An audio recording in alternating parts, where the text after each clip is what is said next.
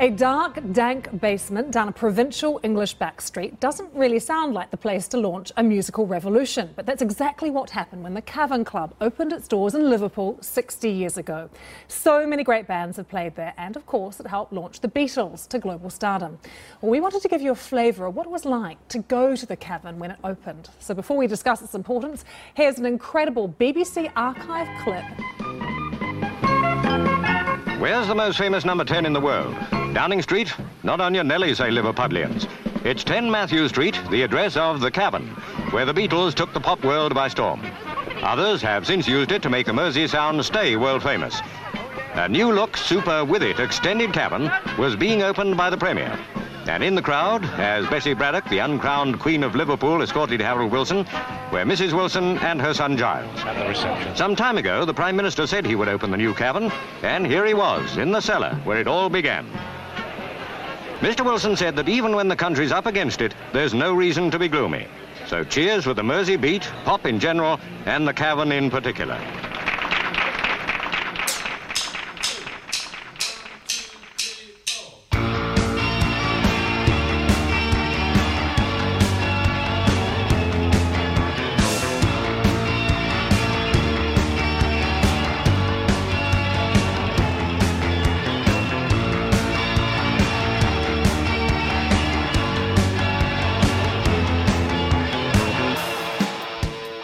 All right, everyone. Hello. We are back in podcast land. The Great Divide has returned for episode 86.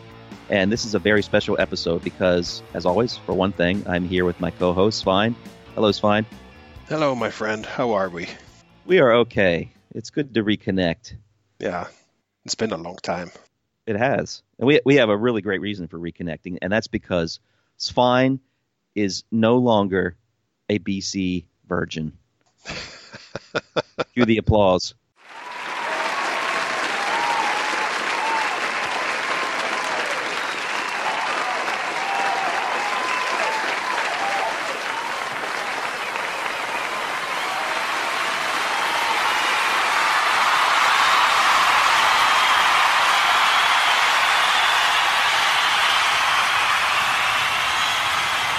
Yeah, I you know, it happened in public. What can I say?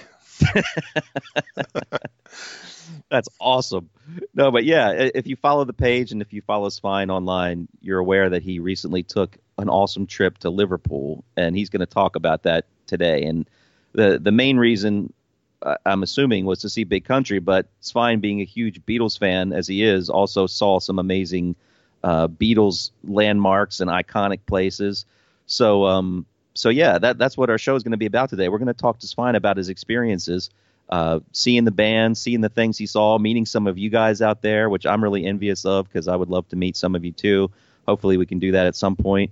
And hearing what he thought of his first live Big Country show. And what a great tour to see, the Return to Steeltown tour. Yeah, really. We'll try to frame it more as the Steeltown 35 tour and not just me seeing the band. But obviously that's going to be a big part of it because it was the first show. And when I booked that ticket, that wasn't quite yet announced as a Steeltown show. Oh, okay. So that came out after. And I said, wow, on top of everything, it's a Steeltown show. How awesome is that? That's what I would have picked. I would have made the arrangements to see that more than anything. And at the first night and at the Cavern in Liverpool. But before we get into it, let's do a little sweep of news because it's been a little while since we last spoke. Yes, it has. And one of the things that you have been working on, and an indirect reason why it's a month now removed from the Liverpool show, and we haven't been able to connect because you've been so busy with the wrapping up WKW. How is that going? Oh yeah, it's going great. We finally finished mixing everything like last week, so the mixing is all done. We've sent it to a guy who's going to be mastering it. His name is Nigel Walton, and he's mastered the Skids releases. He's mastered a lot of great artists. If you look at his name on the web, you'll see what he's done, and he's going to be mastering it for us. And we're just now getting ready to launch into the crowdfunding campaign, which is totally new territory for all of us involved in this. I mean, I've contributed to some, but I've never actually run one. And Bruce has never, as we know, has never even considered doing one. So we're about to sort of start our crowdfunding campaign. Maybe by the time this comes out, it will have already started, but if not, then it will be very soon. So hopefully you guys will help support us. I mean, there'll be a web page that you'll see, and we'll promote it. It's going to have a lot of really cool reward tiers that you can get depending on how much you donate, as is the case with most crowdfunding campaigns. We're still putting that list together, but there'll be some very cool things there, like meet and greets and sound checks with Big Country, and maybe some appearances on our podcast, which hopefully you'll find valuable or at least of some value. And then, like the usual stuff, the digital downloads, a CD itself, some cool demo downloads that you can get. But we'll explain all that as we get going. But the main thing is that the music is done, and we're just really, really excited about it. We really think it came out great, and we can't wait to share it with everyone because, I know people have been wondering for the last few years, is Big Country ever going to release anything new? Are they ever going to put out any new music? And I know this isn't Big Country, and I can't answer that question on behalf of Big Country, but I can say that this album, we didn't set out to make like a Big Country sounding album. We didn't calculate it, but of course it's going to sound a lot like them because you've got one of the co-founders of the band. You've got two people who are in the band, the co-founder, a guy who's his son who's grown up with the band and played in it for the past decade, and then me, who's been influenced by the band in my own music for the past 2 decades. So it's got a lot of Big Country spirit to it. It's got a lot of big guitars, the big anthemic choruses, and it's got the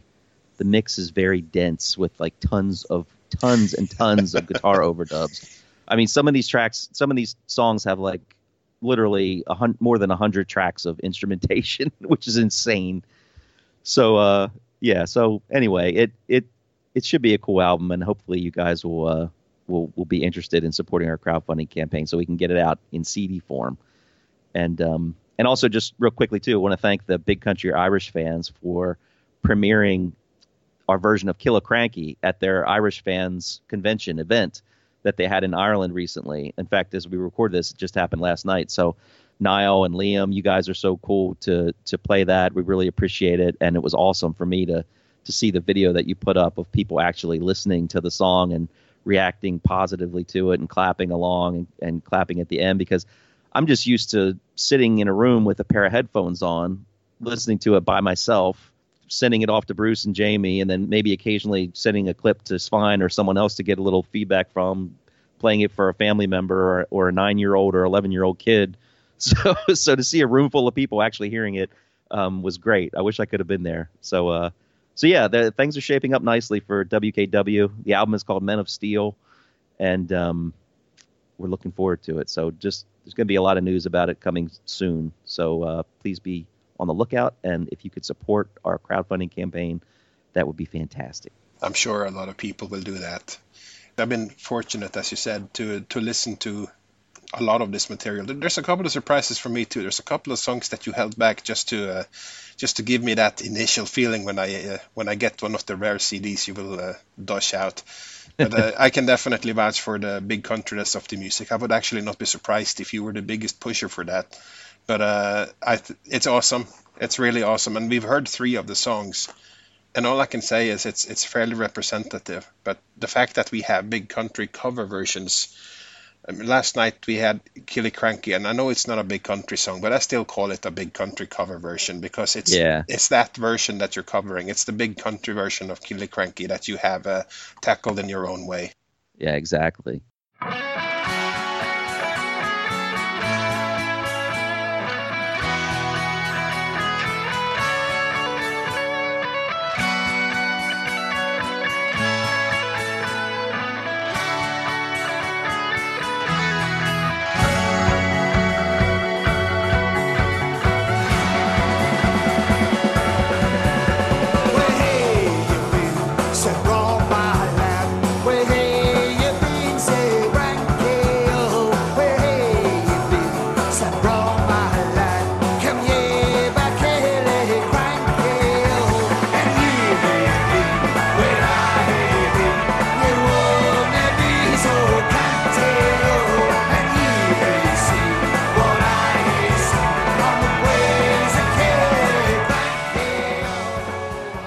And those 3 tracks too from the EP, those 3 tracks from the EP are going to be on this album too, but they've been completely remixed and remastered. And like I went back to each one of them because I learned a lot of things along the way and thought I could make these tracks sound a lot better. So I think they do. I mean, if you think like, well, I've already heard 3 of the songs, but these are going to be better sounding in our opinion. So these are going to be the best versions of the songs that were on the EP. A lot heavier in a lot of ways too. So Right.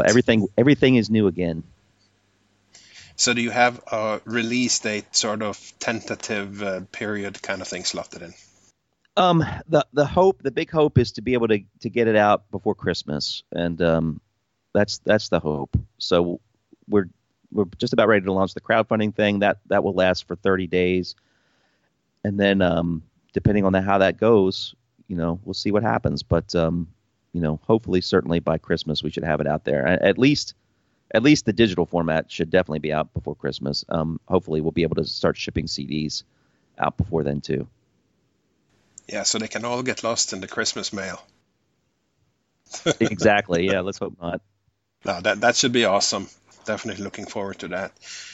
And as you said, last night was the big country Irish fan event. And I wanted to just give some kudos to those guys. This is a yearly event by now. It's an annual event. They've had it at least 3 years, if not 4 years, running in a row. And they have established themselves as the biggest regular fan event out there.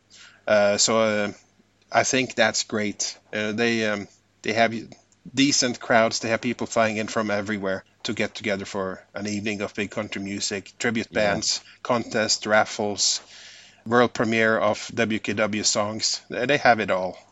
So that's awesome. It really is. I'm amazed. Yeah, I'm really amazed. It says something. It takes a lot of dedication and effort to put it on every year, an annual thing. And I understand they plan to do it all over again next year. So big kudos to them. Yeah, definitely. This is the kind of stuff that I see other bands have. Definitely bigger bands like Kiss. There's plenty of Kiss conventions. Now Big Country has its own fan event in Ireland. And I would love to see more of them. But I'd love to go there one day. And as I'll get into when I talk about Liverpool, I met most of the Irish fan guys. They were very visible. They were all flying the Irish fan T-shirts, so they were easy to spot. And a great group of fans, a lovely bunch of people. So it will be cool to visit that fan event sometime. And maybe that can be done next year. Hi guys, this is Liam here from Irish Big Country Fans. Thanks for having me on. Big Country influenced me throughout my whole life. The first memory of listening to Big Country was actually on my first Walkman. It was a Sanyo Walkman that I was after purchasing in Italy for thousands and thousands of lira at the time. I can't remember exactly how much, but it was a lot of lira. But when I put in the crossing and played it, it was just wow, blew me away straight away, and I've been addicted ever since, like a lot of us. So I followed Big Country right up through all the years and stayed with them and went to gigs, the usual. I'm not a musician myself, nor do I ever intend on being a musician, or could I attempt to play an instrument. But I suppose then with technology growing, it was easier getting contact with people. You were talking to people that you hadn't seen in years, etc., etc. And that led me to set up the Big Country Irish Fans page. And that's, I think, about 5 years ago now, maybe more, 6 years ago. And Niall came on board then. And we said, geez, would it be a good idea if we organised our own Irish Fans event? So we set it up the very first year with Angle Park, and Buffalo Skinners came on board. And that night then we were talking, and Dave Tegerdown said he would be interested in joining us. So that's where we went from there. We had our third event last night in Dublin, an absolutely brilliant night we had in the Grand Social. It was well attended. Buffalo Skinners, Shattercross, and Kevin Copeland. Overall, it was a very good night. And it was great to meet up with the guys again, because the last time we met a lot of the guys was actually over in the Cavern for the Steeltown gig there a couple of weeks back. There was Niall, Dave, Teg, Helen, and and we met up with John Ferry, Svein was there, and Steeltown. That gig that night in the Cavern brought me right back to my teenage years, and it was it was one of the best gigs I've ever been to. I mean, the guys blew me away that night. It was great to see all these people again, and brought me right back to my teenage years. I suppose on a final note, keep an eye on our Irish Big Country Fans page next week. We have a very, very special announcement coming, probably late next week, but just keep an eye on the page. Thanks, guys. Another thing that has happened is we have a new Big Country fanzine that has come out in digital form only, called Club Country. And as you could expect, Tom and I both have articles, and they are the longest articles in the magazines. we go on a bit in written form as well. What a shock. What a shock. But I guess most people have heard about this. It's been announced in most Big Country Facebook groups. If you're not on Facebook, or if you missed this somehow, go to John's page. John's page is where this magazine is hosted. It has its own place there under fanzines. It's called Club Country. One issue is out. I think we can reveal that we are stirring a bit when it comes to putting together material for a second issue. It's likely that it happens. Definitely in the first issue, Tom wrote a big piece on the entire background to WKW, which is very interesting. And I wrote about the Great Divide podcast. I think it's half the magazine. It's an article on the Great Divide podcast. So that's from my perspective, really how it got together and how it's been running. And it's kind of dangerous to talk about this with you now, because I actually haven't asked you in detail how you felt about that article. But how did you feel about that article? Was I right from your perspective? It was a complete disgrace to the legacy of the podcast, really. So many half-truths and false comments. Yes, so you should definitely read that. No, it was great. It was great. It was perfect. It reminded me of a lot of things that I'd sort of forgotten about, to be honest. I mean, typically of you kept everything, had a bunch of emails and things and comments that were made, and it was fun. It was a fun read. It's fun to go back and read and remember how all that started. So yeah, I loved it. It was great. And probably in true form, the origins of the podcast in this article go back to the 90s. It doesn't go back to when we hooked up in 2012 to do this. So it's right. But I think it does start. I think it carries a lot with it from how we approached discussions back then even. And I'm sure that's really why you considered my name when you were looking for a co-host. Oh yeah, because definitely. It goes back to those and that's also why I thought it makes sense that it should be me. Of course he's going to ask me. You'll read all about that. I didn't ask anyone else. No, you didn't get a chance because I sort of beat you to it. That's true, you did. I beat slightly to it. It's all in the article. It's a fun read. It was certainly fun to write, but everybody's making fun now of writing a freaking serial. But for the next issue, I'll write about something else, and it will surely fill half the magazine still. That's awesome.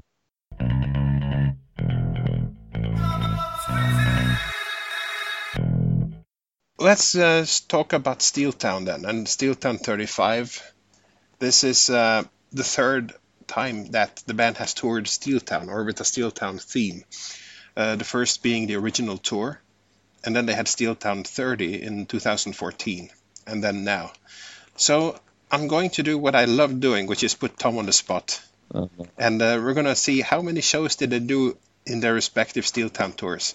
So we're going to start with the original tour, the original Steeltown tour in 1984. Can you guess the number of shows they did then? Well, I know it wasn't a lot. It wasn't nearly as many as the Crossing tour. So this is going to be a complete and utter guess. So I will say 35. That's a damn good guess. You're very close. Really? You're very close. The total is 37. Oh my gosh, that was close. That was very close. I'm very impressed, and obviously you know enough to sort of get around to an approximation here. They did 12 shows in October 84, which includes one warm-up gig, 11 in November and 14 in December, and that totals 37. But moving forward to Steeltown 30 in 2014, how many shows did you think they did then? Oh, wow. Has to be more. I would say 60. They did 29. 29. Oh, wow. 29, yeah. All right. They follow the same time frame as the original one. They did October to December, but less. 13 in October, 10 in November, and 6 in December. So that totals 29. So yeah, you'd think it was more maybe, but no, those were the ones. So 37 and 29, and then we have the shows that are scheduled for this one, Steeltown 35. How many do you think that is? 25. What? No! You're going the wrong direction. Oh, man. This will be the longest Steeltown-based tour they have done. 45 shows. Wow. Amazing. Yeah, from mid-September to late December, so it's slightly longer in time scope, but it's the same time of year, every one of these. So Steeltown tours, that's the last quarter of the year, basically. Okay. This includes, of course, the trip to Australia and New Zealand. That was 10 shows, 8 in Australia, 2 in New Zealand. So that's a big chunk of that total. But yeah, so it's 37 in 84, 29 in 2014, and 45 this year. So I saw the first of those. That was in Liverpool. That was September 12th, and at the Cavern Club, the legendary Cavern Club.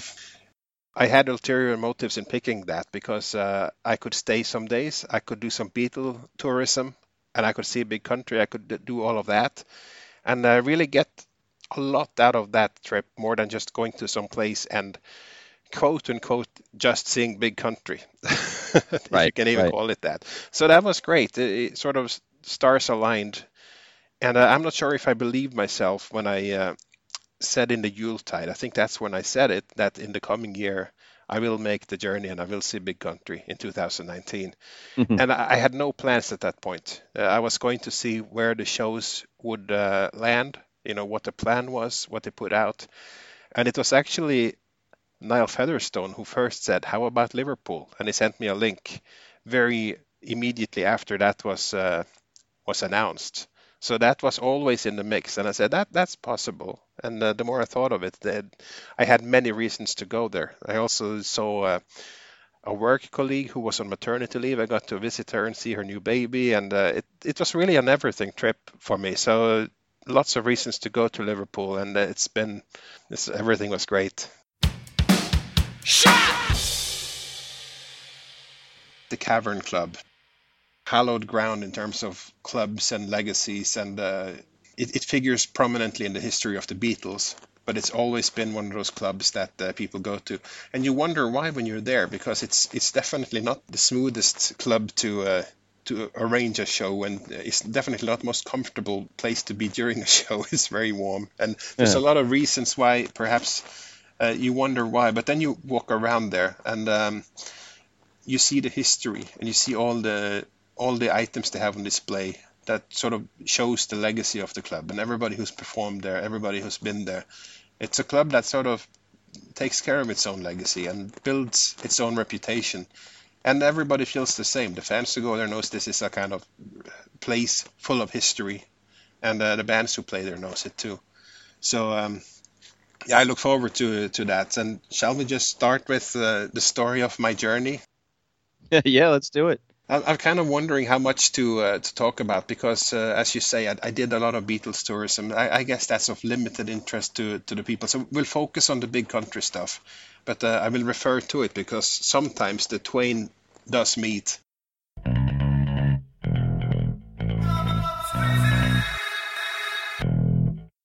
The journey started on September 11th. What a great day to go flying. So that was the day, and there are no direct flights from the Oslo airport to Liverpool, as it turns out. So I took a flight to Manchester and a train from Manchester to Liverpool, which is a little over an hour by train. So it works out. Certainly it worked out when I came there. Friday evening when I went back, I was hit by the typical railway issues and delays and the cancellations, which is, exactly what you need to when you're trying to get home. But going there was smooth. Landing there was smooth.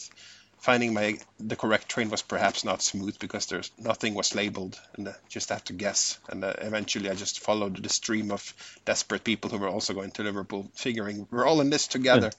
But we got there. So the hotel was 2 minutes from the station. It was kind of easy. So then I had the Wednesday to just settle. And originally, I kind of put out the word, if anyone's in town, let's just meet up.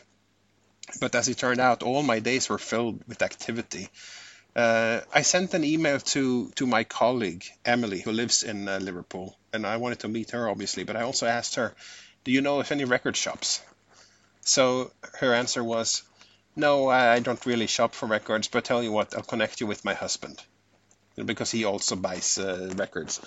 So I met up with this guy, Andrew. I've never seen him before. He's the husband of my colleague, and he came armed with a list of 21 record shops that we could visit. So Jesus Christ, can we do that in one day?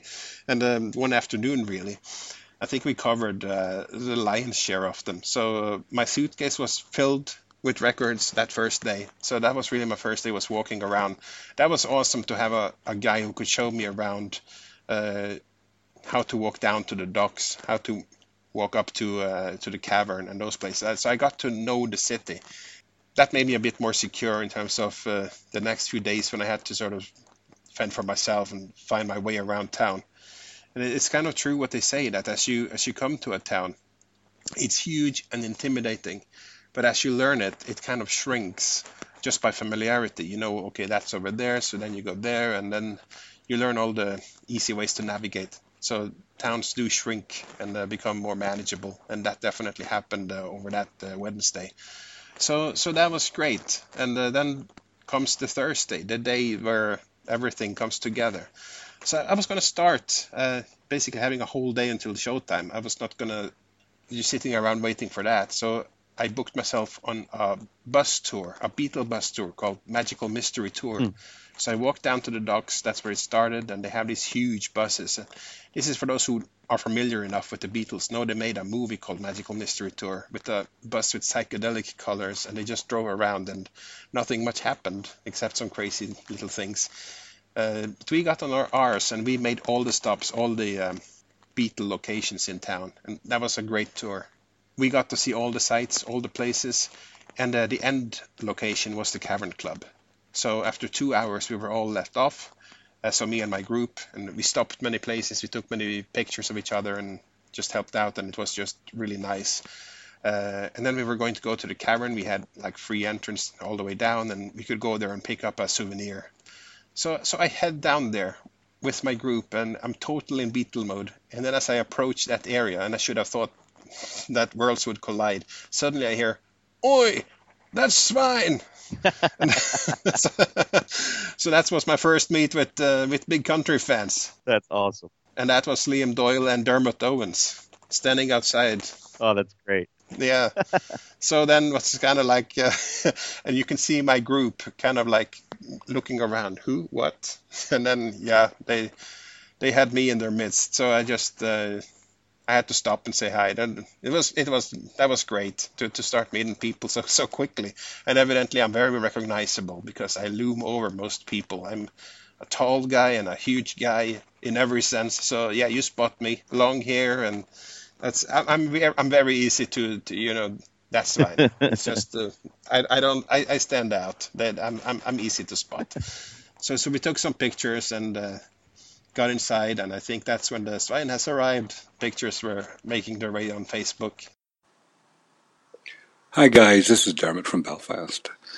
Just giving you a few thoughts of the recent trip to wonderful Liverpool to see Steeltown 35 years on. Well, I've been there before, the Cavern Club.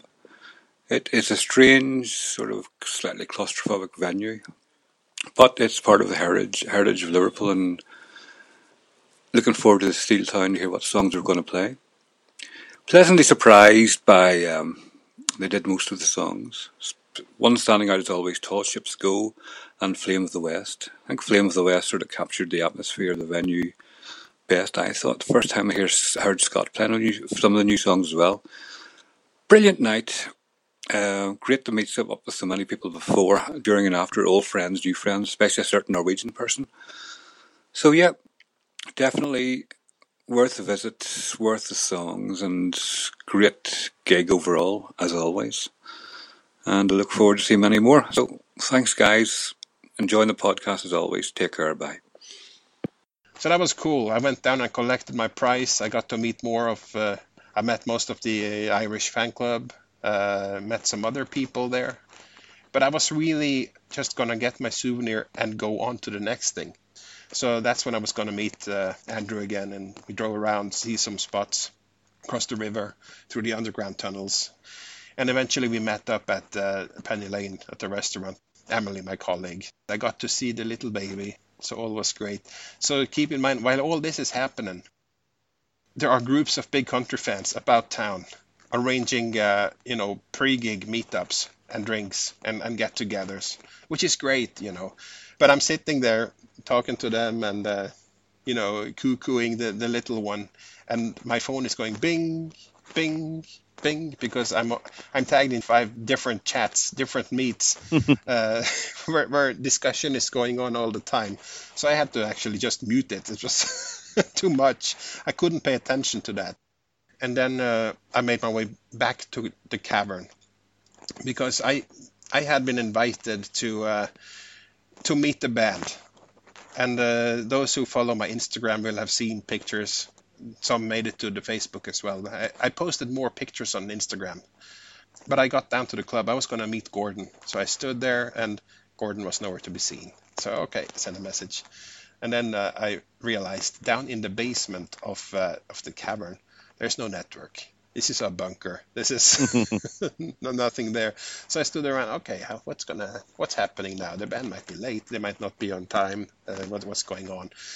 And as I stand there, suddenly a hand lands on my shoulder, and the Gordon has arrived. So he takes me into the club.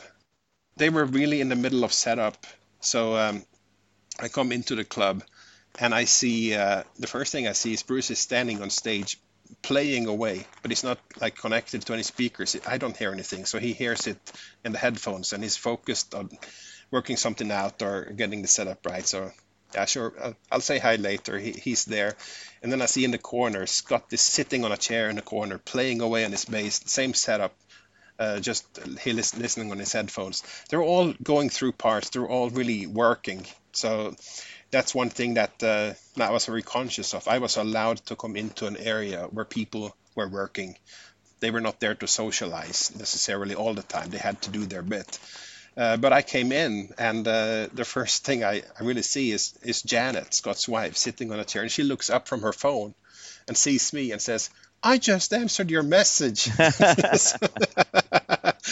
So yeah, I sat down with her, and then she was in a great mood, and we were just talking away while all the guys were doing their stuff, and Gordon was setting up the shop, and everybody was really, I don't think they had arrived much before, so they were just settling in and getting all their systems in order. So I spent a lot of time then with Janet, just sitting around and looking at the guys doing their thing, and we were in fact so deeply into a topic, I'm not sure exactly what, but then I hear Bruce just saying in the background, "I'm sorry for interrupting." He had spotted me and made his way down, so I got to meet him, and that was great. And I recognize your voice, which I said, I get that a lot. That's what people know. They know my voice. Or as Tim said once when we connected with Tim, "I know your voice, but you usually don't talk back." Right. So that was nice. So he was very very welcoming. I mean, he took care of me. He warmly welcomed me into their midst and showed me around. And then he went back and got a set list pushed in my face. So that was awesome. That's awesome. Yeah, a fresh one off the prints. It didn't even make its way to the stage. So I don't know if that makes it more genuine or less genuine, but it's a bona fide set list from Bruce. But the cool thing about that day and being invited back is that obviously they were going to do a sound check. But more than that, they needed to rehearse a bit because they had no chance to rehearse all the songs together as a 5-piece. So it was a sound check / rehearsal. So it would be much longer than normal. That's very unique. So, I hung around with all these guys, but they collected themselves on stage after a bit to start that process. And I was chatting away with Gordon, and he said, please don't take video of this because they're kind of rehearsing and figuring things out. It might not be good. And I said, okay. I was really hoping to get some audio clips of this, something we can use on the podcast. And Gordon I see him thinking, I said, I'll get back to you. So he actually went and had a quiet word with Bruce, and it came back later that, okay, you can do some video and you can use the audio, but don't post the video publicly. And yeah, that's great. So, and obviously they were rehearsing, so it was also understood that if things sounded not good, if they made a mess of themselves, that wouldn't be used. We're not out to catch them with their pants down. We're out to really get an awesome glimpse of the band in work, and that was fine. And I was also asked if I could stand next to the sound man a little bit out of the way. They didn't want to feel self-conscious because they didn't want anything out there with mistakes, and they didn't want to feel like they were broadcasting to a podcast that would really show warts and all. So that's perfectly understandable. So I agreed to that, no problem. I could tape anything, and it was really interesting. So what I was privy to, I was really a fly on the wall, not just for a sound check. I'm sure plenty of people have seen sound checks. I think fewer people have seen them actually stand there and work parts out and discuss amongst themselves how to put together parts. That was freaking awesome. And I taped some of that, but we're not going to play those discussions here. But I also taped some of that sound check / rehearsal.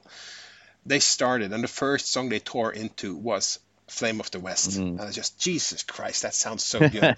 So I just got up. I was sitting next to Janet again, and I just got up and sauntered across the room to the sound guy, threw up my phone and taped it.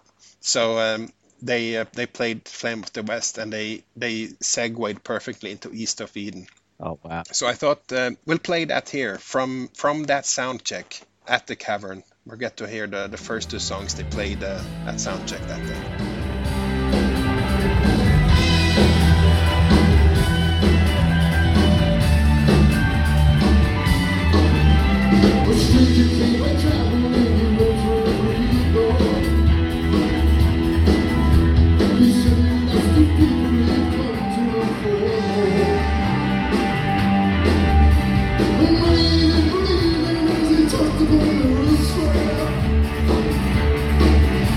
Just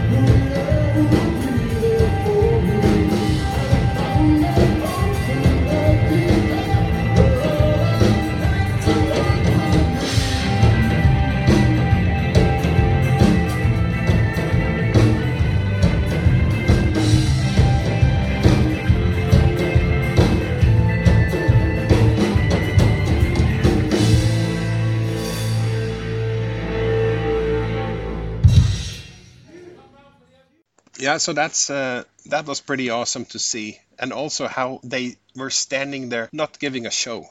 You know, this is the difference of a sound check or rehearsal. They're focusing on the sound, they're focusing on the meters of their fretboards.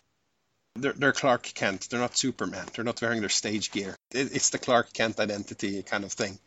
But they're focusing very much on the instruments, so you're getting a very raw take. So it sounds different with an audience recording, obviously. So people need to keep that in mind. This is very much just testing things and playing through, but it's awesome to hear.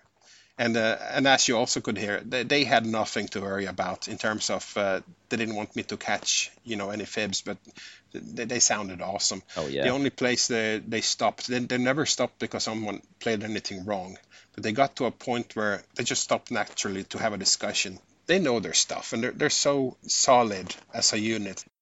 I'm not sure Scott has played all the songs from Steeltown with them before. Simon was obviously there in 2014. So, but that's still 5 years earlier. So it's been a little while. They need to rehash. They need to just make sure they remember things right, and that's what they did, and it sounded really, really, really good. So yeah, I think I sent a message to you and John as I was standing there, just shaking my head at how unbelievable it was. Did I send you a little glimpse? I think they played Tall Ships Go. I don't know if you did or not. I can't. I don't. You probably did. I can't think of it offhand. I think your dry comment was that you heard a different song on the radio. Oh, yeah. Now I remember. Yes, that's right. Yeah, because when you sent that, I was at work. Now I totally remember. I was at work, and there was a work crew outside of our office, and they had a oldies radio station playing, and I could hear it through the windows. And yeah, I think I said something like, "I'm hearing 8675309." Yeah, so that's much better than Tall Ships Go, obviously.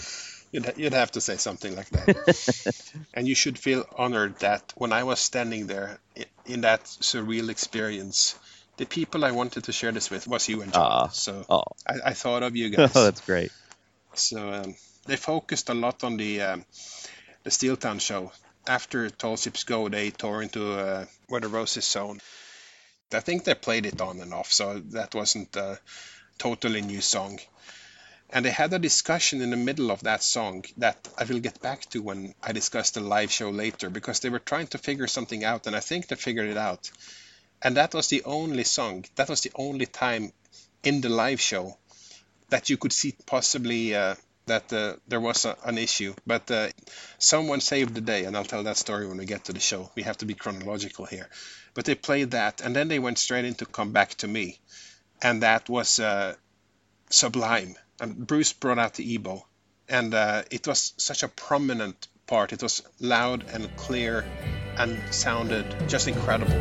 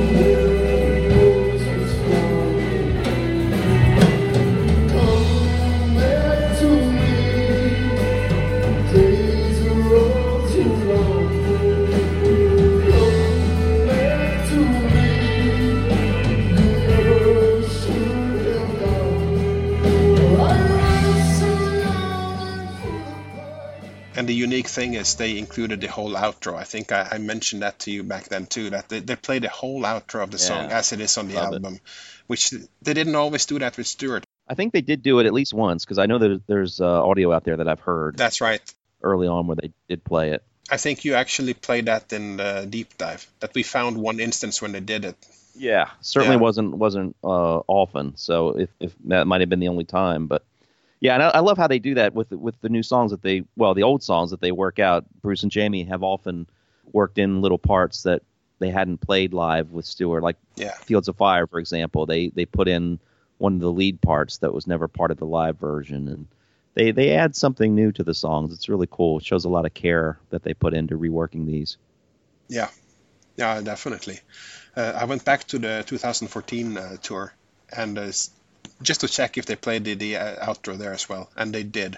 I think they did it better now. I think they do a more prominent EBO as part of the current intro. I think it's just a little bit more fiery. There's something to do with the arrangement, that it really is a very powerful and emotional coda to the song, really. And I know many people feel similar. That was something that a lot of people said at the end of Come Back to Me was really sensational. And it was great even in soundcheck, but it was really strong in the show.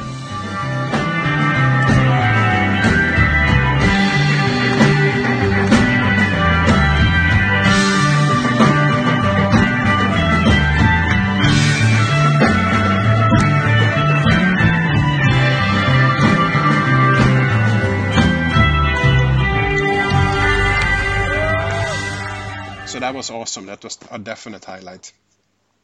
And then, they played a couple of more songs. Restless Natives in soundcheck, and that was just solid. It was solid in soundcheck. It was solid in the show.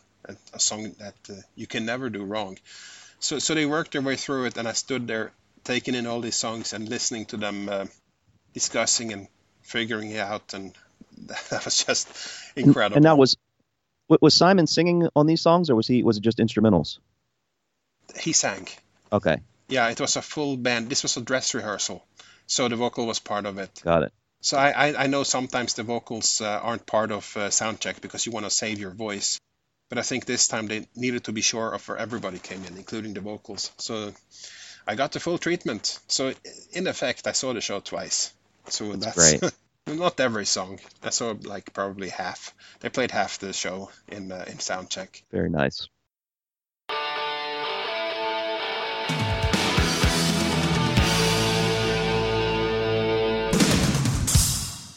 Now, I was talking to all these guys. I fully intended to come home with an interview or several interviews or chats with people, but the place and the circumstance really wasn't very inducive to that. I'm not going to be the guy to walk around and shove something in their face and ask them a question just because they're standing next to me at that moment. Right. You really want to go and sit down and have a good chat, and that it feels good and it doesn't feel rushed or stressed. But due to this being really the first show and all the rehearsals and all the things they needed to figure out, and also the club, you were never alone. And back to the dressing room, it was always crowded. There were always people there, and about the club too. So I talked a hell of a lot to them about a lot of stuff, and I'll relay that as best I can. But it really wasn't a good time for interview, but they would all have been up for it. But instead we did other things. So one story I have to tell. Stuart Menges had a contest out for the Cavern Club, for people who went to that show, where he said the first person to post a picture of themselves in an official Big Country t-shirt with a Big Country member wins a prize. So he had basically 4 rules. One rule was, t-shirt's got to be an official Big Country t-shirt. You got to be at the Cavern. You got to be with a Big Country member. And the 4th rule was, your name can't be Gordon Smith. Because Gordon would have free access to everybody. But Gordon came over to me and he showed, hey, Svein, look here. And he said, why don't you do this? And this was like hours before anyone was allowed in. I could have taken a picture with every band member 10 times and posted every one before anyone had a chance at one. That's hilarious. So it wouldn't have been fair, but yeah, he was egging me on, but I didn't do it. Well, good for you. That was nice of you. Well, that'd hardly be a competition, but as it turns out, I don't think he got the turnout he hoped for that competition, because I think in the end they decided Liam Doyle was the winner. And he wore a Big Country Irish Fans t-shirt, which is not an official Big Country t-shirt. And he was taking a picture of himself with Janet Whitley, the wife of a band member, not a band member. Oh, come on now. Yeah, that's not fair, even though that's cool. Yeah, but his name wasn't Gordon Smith, so he had that working for him. and he was at the Cavern. So yeah, that was the closest thing to a winner. So I'm thinking maybe I should have done it anyway. Have at least a worthy winner. And you had an unofficial shirt on too, didn't you? Yeah, but I bought. He actually had one shirt in my size that I snagged. Okay. I could have thrown it on and been part of the competition. But I mean, you had a Great Divide shirt. Yes, I did. I was walking around with the one and only The Great Divide podcast t-shirt in existence. So just to mention that here, because a lot of people noticed that shirt and wondered if we had shirts. No, we don't have shirts. Some years ago, we talked about doing shirts, and that was the one that was made as a sort of test print. I made that one. And then we, for many reasons, didn't do a t-shirt. But I still have that one. I thought that was the occasion to use it. So yeah, that's awesome. I thought maybe then they'll recognize me in my stupidity, not realizing that, yeah, I'm probably recognizable enough as it is, towering over everybody and in every way, looming, dwarfing people. Yeah, I mean, we never want to compete with any Big Country official merchandise, so that's one of the reasons we never made the shirt. So. We'll see what happens down the road, but for now, it's a rare, one of a kind item. Maybe two of a kind at some point. Yeah, we should have made one more, maybe two more. You and John definitely also deserve one, but that's why I had it. And I thought, if I don't use it now, when is a better occasion for me to use it? There isn't one. So obviously, going to a Big Country show, yeah, I'll wear that one. And if someone sees the shirt and figures out that there is a podcast, good. Everybody benefits.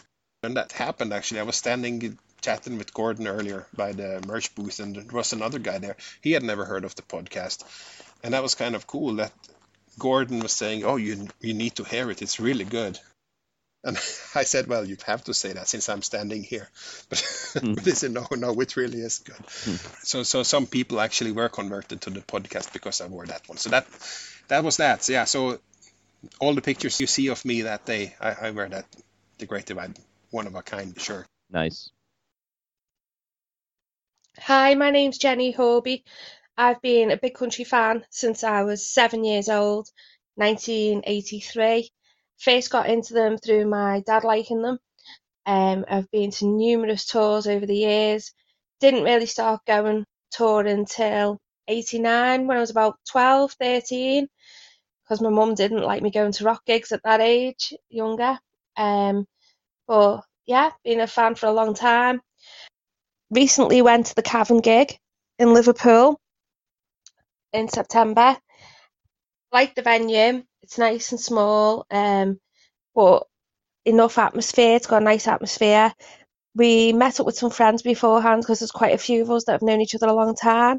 Paul Bratley, Ian Golder, Ruth Wickham from Birmingham, Dave Onions. There's quite a few of us meet up. Dermot flies over from Ireland, and we meet up, have a few drinks, catch up. It's just a really nice night, really nice atmosphere. Nice to see Gordon Smith and Sandra Watson and the Wrens at the gig. Was quite pleased with hearing Flame of the West. Haven't heard that for a long time.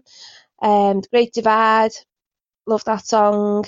Where the Rose Was Sown, sounded on point, really sounded good. Simon's voice really suited the songs. I think he suits the earlier songs really well. And looking forward to going to Chester next to the live rooms. But as they started finishing the setup, people wanted to go get a bite to eat. So Bruce came over and said, hey, Svein, we want to join us for dinner. So I joined up with Bruce and Jamie and Gav, the roadie, really great guy. Chris, Sorting out my equipment. This is my roadie. It's called Gav. His name's Gavin. I like to call him Gaviscon. Because the roadie looks 1,000 miles with his eyes. And when the crowd roars, brings a teardrop to the roadie's eyes. Tears of pride, because it brought you the show. But you will never know he's changing the strings while hiding in the wings. No matter how, the show must go on. This is my roadie. And you sent me a message that I should relay to Bruce, and I did. So as we walked for dinner, I actually made sure that he got your request, or in fact your insistence, that that Seven Swords should be played that evening. So he got a good laugh out of that one, but he said, "Oh, I can't bloody remember it." And that's a new song you've just been working on, and he already has forgotten it. So that's oh, that's funny. That's hilarious. And who knows? There might be a time and a place when it's played, but this was clearly not it. Right, exactly. So we went for dinner, and we went to this place. I don't know if it's called Wook's Up or Wagamama. It had both of those on the wall, but we went to this Wagamama place. It was not just Indian, not just Oriental, not just sushi, but a mix of all of them. So they had the chopsticks. Bruce was proficient with the chopsticks. And Bruce and Jamie, they were going for the firecracker. I had no idea what the firecracker was. It was a strong type of curry meal. I don't know if I would have had that before a show, but they were, no doubt. Yeah, the firecracker. And it was just so fun to see them sit there side by side with an equally keen facial look at the waitress. Firecrackers. So that was awesome. I did not go for the firecracker, so but that was fun, and it was a very funny meal. I think I struggled to finish it for laughing. It was a great time out, and I think we'll afterwards going back to the club. That is a very funny story, because here comes the Spinal Tap moment of this tale. Oh, nice. For some reason, Jamie and Gav went by somewhere. Maybe they went to pick up something from a shop or something. So Bruce and I went back to the cavern, and we went the back way. We went into the garage gate, and he had the code for the garage. We got inside. It was bloody warm in that garage. But we walked around, and we came to some locked doors. And we were walking around, and we actually found no way out of that garage underneath the Cavern Club.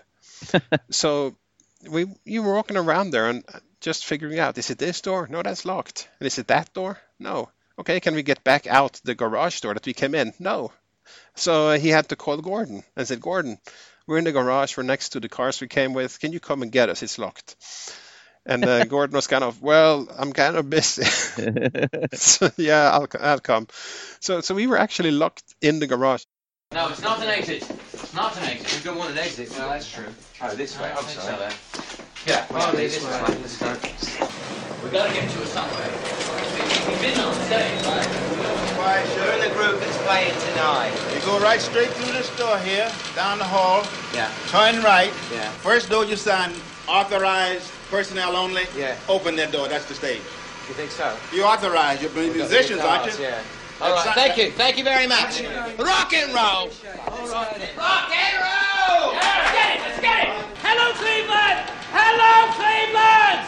You must have made a wrong turn. We gotta go another way. Other way.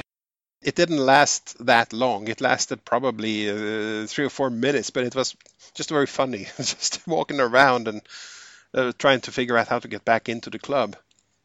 But eventually, as we walked further in, because this was one of those garages with lots of nooks and corners and things, and there was one door in the very, very end, which was very hard to spot, and that was ajar. And when we opened that, we actually saw it into the club. So then we we got back in. And by that time, the club had been filling up, so people had been coming in, and lots of people there. So Bruce went backstage for final preparations, and I thought, this is my chance to mingle. So all these guys had pre-gig drinks all day and meetups, and I kind of chose to skip out to see, people I knew or on the sound check and that whole thing. So this was my chance. So I got into the club and met more people immediately who recognized me, and that was kind of, they had the advantage on me, most of them, that I was the one, the tall, huge, long-haired guy with a freaky beard and wild eyes and a Great Divide t-shirt. Who can that be? So I got to meet a lot of people, and that was great. So I spoke to many of them, and I'm not gonna mention names because I'm bad with names, and I don't want to leave anyone out. It was great to meet all of you, but I will mention one name, someone that goes back to the 90s and who doesn't make a big deal of himself on Facebook. I think he's not very active on Facebook, but he's there and he listens to the podcast now, and he came up and introduced himself, and that was Mike Lund.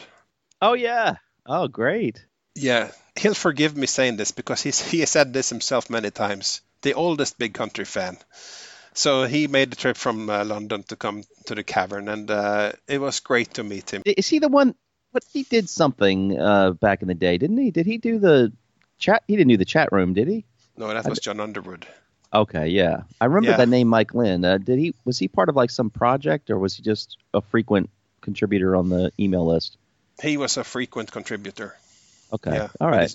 Worked as a lawyer, I believe, so he had a lot of insights into certain aspects that, of course, Ian Grant didn't need input on because he was an expert.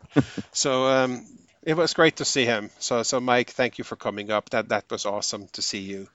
Not that it wasn't awesome to see anyone else, but there are some people out there that they just vanish a little bit off the radar, perhaps, and then it's good to see them. Yeah, great.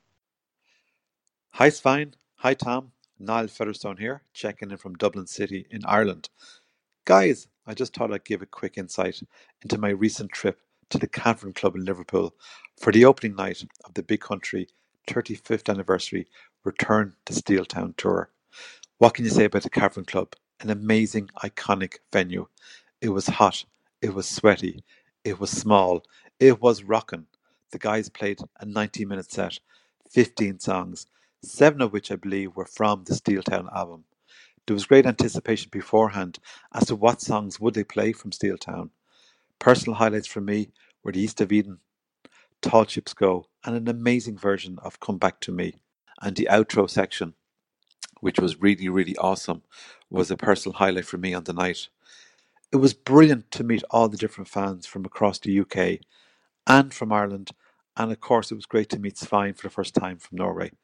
We had a big Irish contingent, the Big Country Irish Fans Convention, organisers myself, Liam Doyle, Dave and Ann Tegardine, Helen Ferguson, and our new friend, living in Ireland but from Rome, Dario, had an amazing, brilliant night. What really struck me was being up the front and seeing the absolute joy on the faces of the 5 guys. These guys love what they do. They bring passion, they bring skill, they bring energy. It was so striking to see how much they enjoy their job. And certainly for the crowd there, to play those songs from Steeltown, to throw in an amazing version of 1,000 Stars, unbelievable versions of In a Big Country, Chance, Fields of Fire. They really put on a great show, and it augurs really well for the rest of the tour in Australia, New Zealand, and then when it comes back to Europe and the UK later in the year. For anyone that gets an opportunity, see them on this tour. The guys are on absolute fire. A really enjoyable night. A really typical sweaty, hot, Big Country gig. I think they had to turn off the air conditioning, which led to an amazing, hot atmosphere. Right up the front, we rocked the night away. So listen, Liverpool rocked. Can't wait to do it all again soon. These guys are on fire. And to get the reaction that they got on that night was so special. Afterwards, had a great chat with Scott and his lovely wife Janet. Amazing people. We are a Big Country family. We are Big Country. We are from all over the place. Over now from Dublin. Take it easy, guys. Cheers.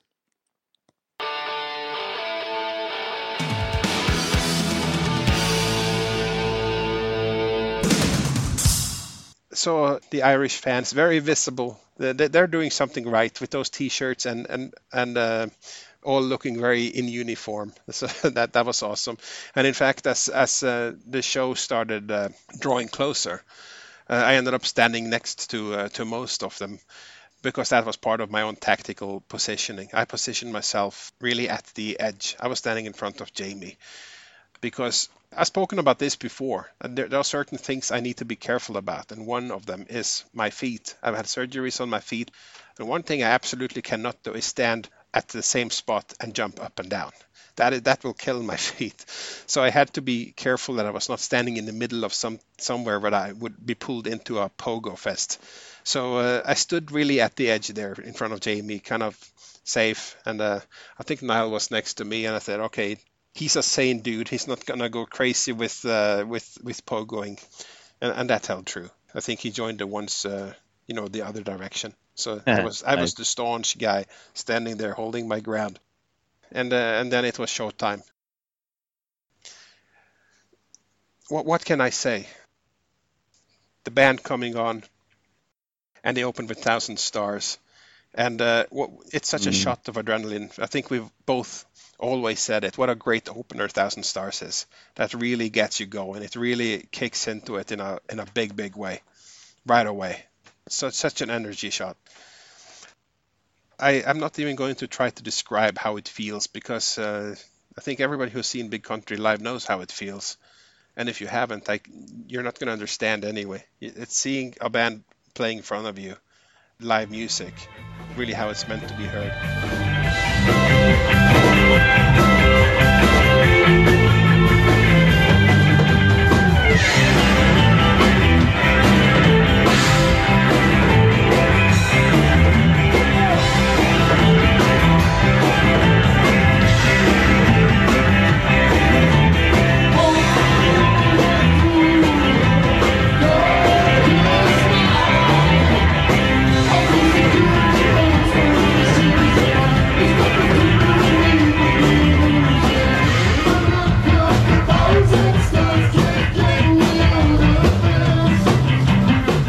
The band looked great. They were great.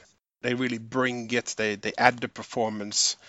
Bruce is such a natural performer, and he's a guy. He will turn it on and be Mr. Rockstar. And then as he leaves the stage and just rounds the corner, he's the hello, how you doing? It's just normal, and he can turn it on and off like that. And that's great to be able to do that, because to be able to turn it on is a gift, but also to turn it off, to not be like that all the time, which is also, in my opinion, important. Right. So it's very great to see that. And they went from 1,000 Stars into Flame of the West and East of Eden, and they flow seamlessly into each other. That's kind of what they figured out during the rehearsal, and worked like a charm.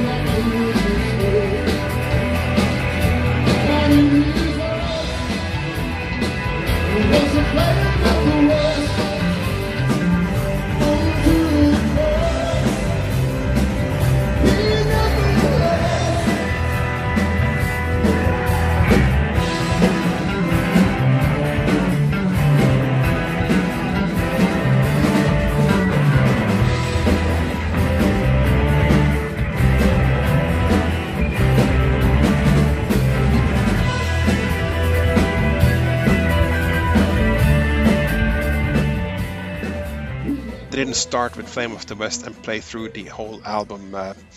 sequentially, like they did in 2014. In 2014, they started with Flame of the West, played the 10 songs, and then they played some songs at the end. This was different. They mixed it up, and also, crucially, they did not play every song on Steeltown. They played most of the songs on Steeltown.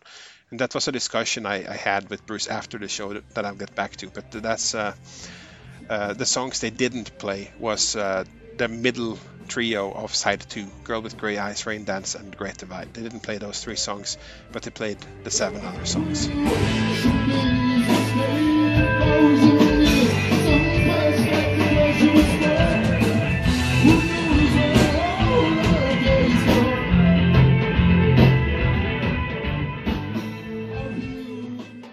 So far we have 1,000 Stars, Flame of the West, East of Eden.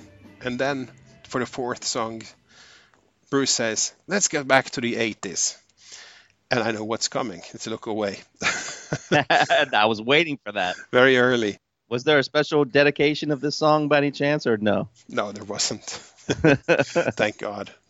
You know, you can only draw a semi-internal joke so far. So no, there wasn't that. But it may seem like a funny thing to say in front of this particular song, Let's Go Back to the 80s, when each and every song they played that night was indeed from the 80s. But I know what it means, because most of the other songs are much more timeless. But Look Away is an 80s type song.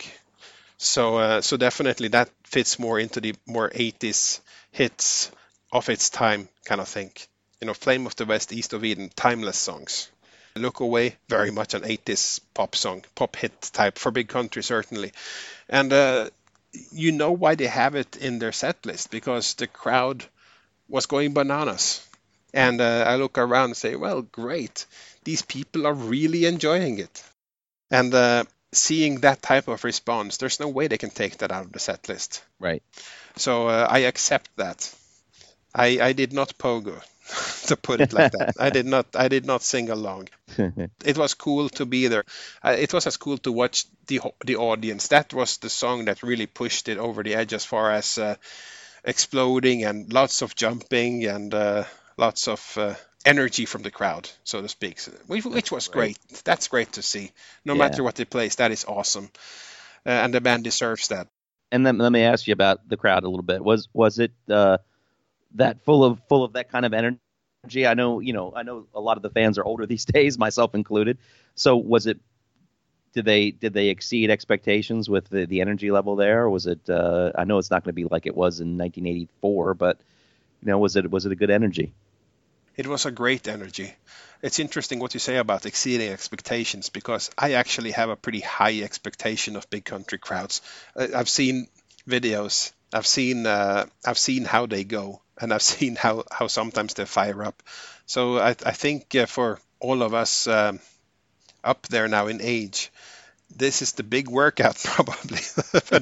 but it did really well. Of course, it wasn't sustained throughout the show, the levels that you saw, for example, during Look Away, because that would have been insane, especially given the temperature of the room, which I'll get to a little later in the show, when it started being really felt, even by me, who didn't jump up and down so much. I can imagine that must have been even worse, but the cavern gets really freaking warm, really hot, and that's... yeah, that seems to be a motif here. It must be a hot place. It's a very hot place. Let me ask you this, though, now about Look Away. We know your feelings on it from the set list, from hearing it in recordings, but now actually being there and hearing it played, how did it strike you then? Any differently? Any more excited to hear it? What made me excited was to see the audience reactions. Yeah, that was it. I mean, there's no way I prefer Look Away over, for example, the 3 songs from Steeltown they didn't play. But like I said, there's no way they can not play Look Away when they get that type of response. There's no way. Right. But no, it was good. I didn't stand there fuming, if that's what people think. No, I enjoyed it. But it's big country. It's my band. It's just not necessarily my song by my band, but it was good. It was good to be there. I wouldn't have missed it. I wouldn't have gone to the bathroom. It wasn't the bathroom break that it perhaps at times I thought it could have been. I definitely was glad to see it. Nice. So they went from that into a song that really, you think coming out of Look Away and with the energy in the room that people are now looking for a quiet thing. But then they get into Lost Patrol and you feel the surge through the crowd. Not just because Look Away is such a jump and sing-along song, but Lost Patrol, I think, is also an incredible sing-along song. That perhaps means a little more to people than Look Away. People love Look Away, but Lost Patrol is loved and means a little more. This is just me maybe saying that, but that was a song that people got into in a big way. And they got into Lost Patrol just from the intro. You just heard the whoosh through the crowd.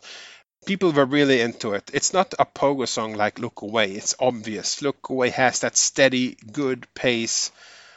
It's good that they have the mid-tempo pogo songs. You can't pogo along to the frantic ones. Then you'll be beat. You'll be lying down at the end and you won't pogo again that evening. But Lost Patrol is also that kind of very good atmospheric song. It really worked well in that club. Really, really was a strong track. One of the highlights of the evening. That's great.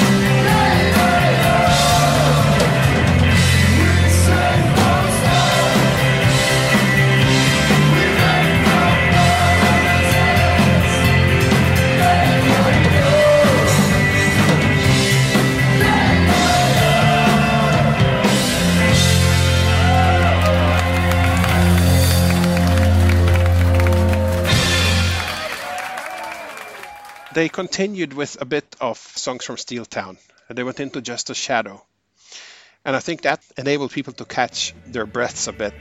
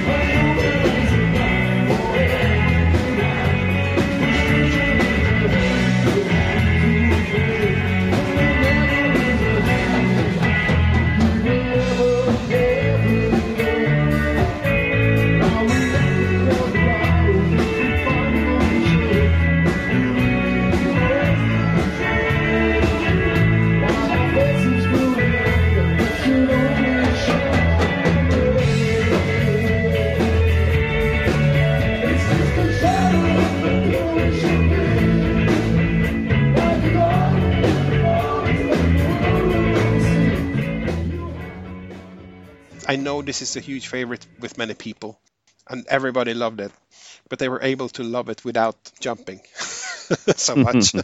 So, and that was great because the next one was the powerhouse, and for me, my highlight of the evening, the next song was the title track from Steeltown. Man, what can I say? That was the song I hoped more than any that, obviously they need to play Steeltown. You don't have a Steeltown tour and don't play Steeltown. I think that song is a masterpiece.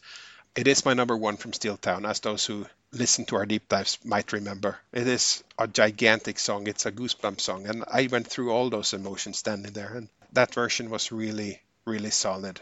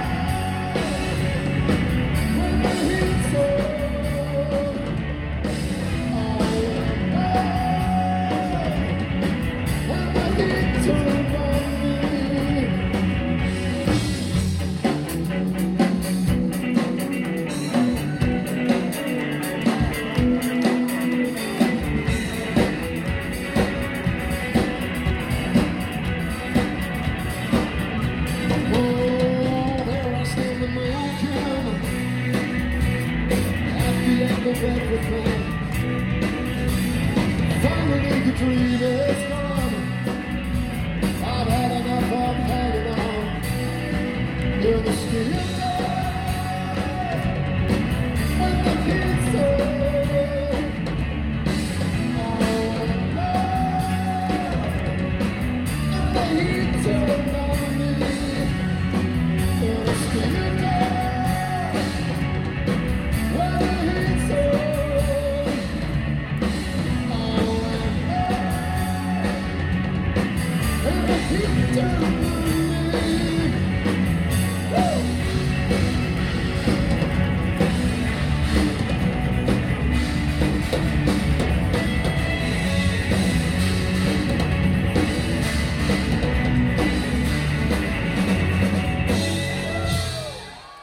And I'll talk a little about, now I have observed the quote-unquote new guys. You have Simon, you have Scott, Bruce and Jamie, they're the hardened veterans along with Mark back there. So you know what they bring to the band by now. And then you have someone like Scott who, no matter when you look over at his side of the stage, and he was obviously further from me, I was standing in front of Jamie, but he always bounces, he always dances around, he's always got the biggest grin.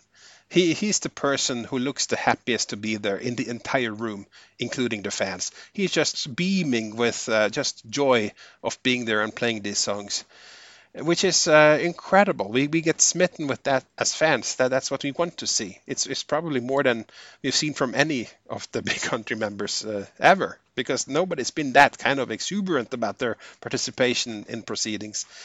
And then you have Simon, who has a different vibe. He doesn't bounce around. He doesn't grin like a madman. He doesn't have that kind of obvious joy. He has a different vibe. And I always kind of pondered Simon and how he comes across on stage. And I think something clicked for me when I saw them. Scott has a very extrovert stage persona, a very extrovert stage presence. He's very out there in how he feels. He's very open. Whereas Simon has a much more focused, he focuses on the song, he focuses on the performance, he channels it more from inside. And sometimes I saw Stuart have that. I didn't always see Stuart bouncing with a smile. Sometimes I saw him really focused on his playing, focused on the words, focused on the delivery. I think Simon taps a little bit more into that. So that was interesting as the show progressed to see what he brought especially. That was one of the things I wanted to take a closer look at. And for me, it clicked a bit more with seeing that. But also I think that's now he isn't the new boy anymore. He's been there for a bit. He's done this. And he's gotten the self-confidence. And I think that's something I see. He is confident on stage. And he brings an insistence to his performance. And frankly, it would look absolutely ridiculous if he was going to apply the Scott stance, where Scott would stand there bouncing with a Silligren, and then next to him Simon bouncing with a Silligren, and then next to him Bruce, for the most part with a huge Silligren. It's kind of no, that would be like happy hour at the Smurfs convention. So the fact that they bring their own thing to the performance and their own kind of identity is cool, and actually I appreciate that. And I saw his self-assured, quiet insistence, which is important for some songs. It's important for songs like Steeltown, which is why I mentioned it as part of this song. I saw, he was part of making that song work in a big way for me, and that's a really high compliment. That's the highest compliment I can give. So Simon, I think I have worked you out now, mate. I think I needed to see you, and now I've seen you, and I see you. So that's all I can say. It was really awesome to see. It's great. Yeah, that was really great. And it went from Steeltown into Chance. And that was a song that Simon again took a bit more command. Bruce spoke between many songs, but Simon would sometimes take command, and he did for Chance, getting the audience to engage in the sing-along and having them sing again, repeat the lines and stuff. So Chance was the one where Simon took over the mic a bit and had led the audience participation, which was also good to see. And also I don't think we would have seen some years back, but we're now seeing.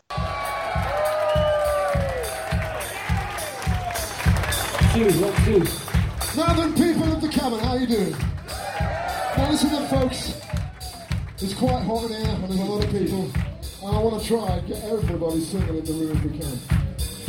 Because we need a little bit of help. Here we go.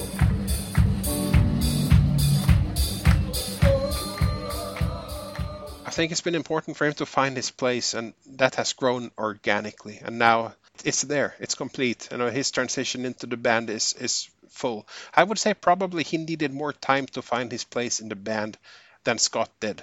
I think I would say that. But now he has definitely found it. Nice, great. Yeah. So Chance, another one that great sing along. And there was a fun thing that happened after that song. There was a guy in the front row. It was a little bit to the other side for me, but he was standing there very proud. And I see Bruce looking over at him and said, "Let's look at your T-shirt." And he was wearing a Chelsea Football Club T-shirt. Coming and to make that clear for everybody, it's pretty ballsy to wear a Chelsea Football Club T-shirt in Liverpool. Okay, that's pretty ballsy to begin with. But Bruce kind of just said, "You're wearing the wrong T-shirt. Just walk over to Gordon over there. He will give you a Big Country T-shirt." so that was very funny. There was a lot of fun. I don't remember every comment, but it was a very fun. The show had great vibes, a lot of comments like that. And how do you follow up something like that? You follow it up with Tall Ships Go. Blistering version. Mark, the star of the show, the song that he was really, if you're going to look for a Mark moment, I think that came in Tall Ships Go. Amazing. Just amazing song. Awesome. And from then it got into In a Big Country. We're 10 songs into the set by now. And this is the song where I started having some personal problems with the heat. They turn off the air condition at the Cavern a little bit before the show starts. Oh, jeez. They turned it off at that point? They turn it off during all the shows and with some clearance before the show starts. Ugh. It was on when I first came in. It was on when we were far less people and stuff. It was really comfortable to be there. But then they turn it off at some point before the show. I think even a little before the warm-up act goes on. So by the time the main band comes on, it's already warm. And this far into the set, it's really, really intense. It's like a sauna. Everybody's dripping with sweat. Everything's wet.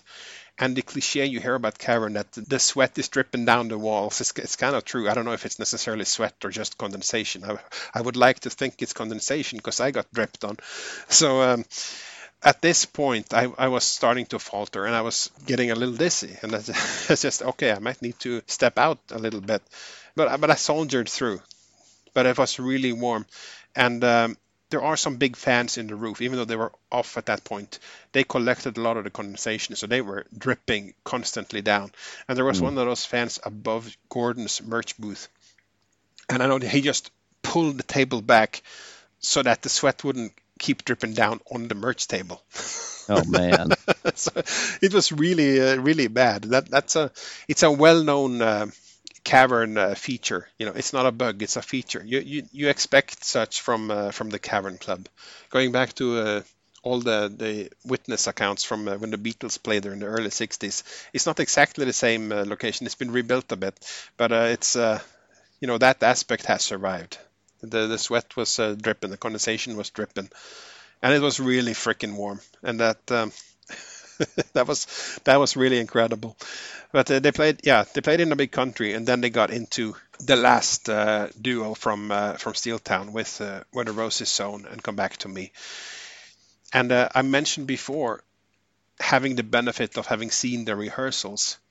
This is the one point where they had a moment where they faltered almost, and they didn't fall apart because Simon saved the day.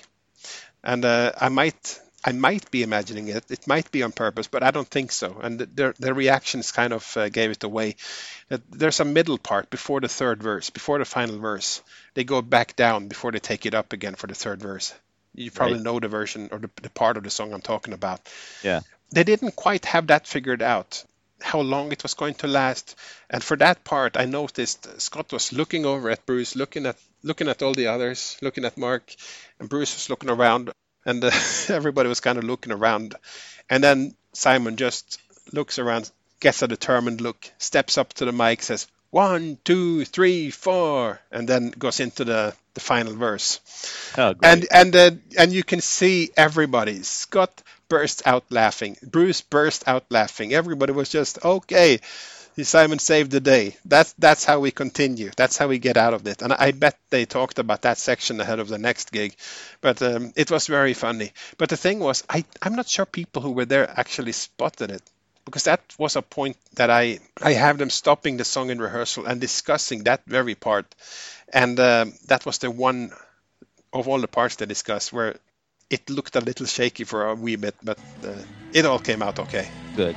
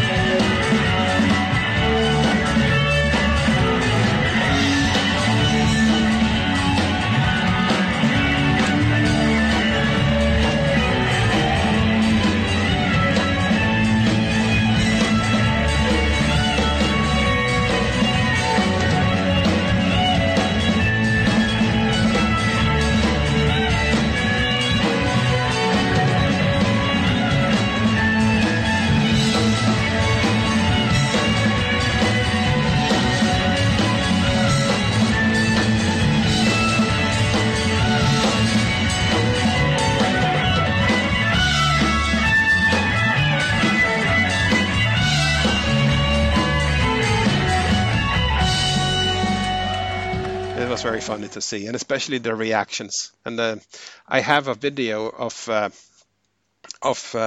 it doesn't cover everybody. I think Scott was really laughing, Bruce too, and I have the video of Bruce during that part, and you can hear clearly. You can see Simon just walk up to the mic and how Bruce laughs after that part when everybody just launches onto that, and then they have the verse and they're on track again. So awesome, the little moments in a show. Yeah. So. That was that. And then they went in to Come Back to Me, and it was incredible. It sounded great in rehearsal. It sounded fantastic live, and with the outro section. So awesome. And after those two, that takes us to the end of the show. And then you get all the stalwarts. They play Wonderland. Sounds awesome. They go into Fields of Fire. It sounds awesome. And that's the end of the main set. So they walk off. Everybody knows they're coming back, and when they do, they play Restless Natives. And that sounds awesome. And many people I talked to would point out that was a lot of people's favorites, Restless Natives. It was a blistering version. This is my roadie. It's called Gav. His name's Gavin.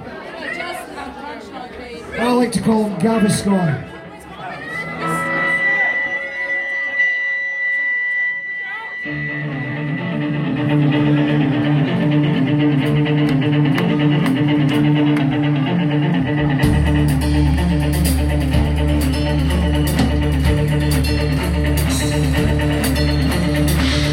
Oh,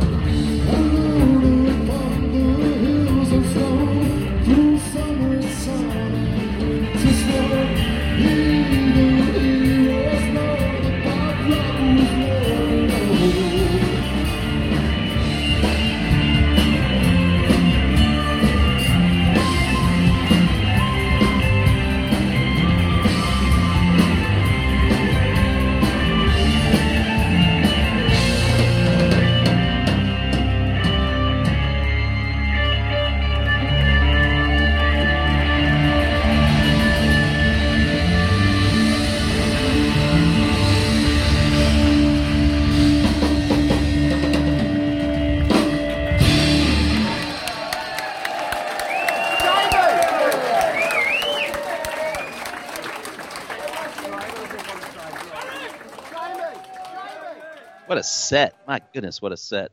Yeah, that's pretty neat. So that was awesome, and that's how it ended. And Mark came up and had the band take a bow, introduce and thank everybody, and that was the show. And that was pretty awesome. That was it. So great.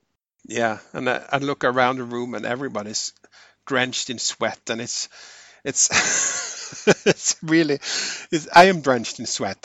Nothing I'm wearing, none of my clothes were not wet. From whatever, whether it came from inside or outside, doesn't matter. That club was one big sweltering pile of sweat, and that was fine. It was the same for everybody. It wasn't less flattering for any one of us. We were all the same, so that's okay, I guess. Would be worse if it was just me, but no.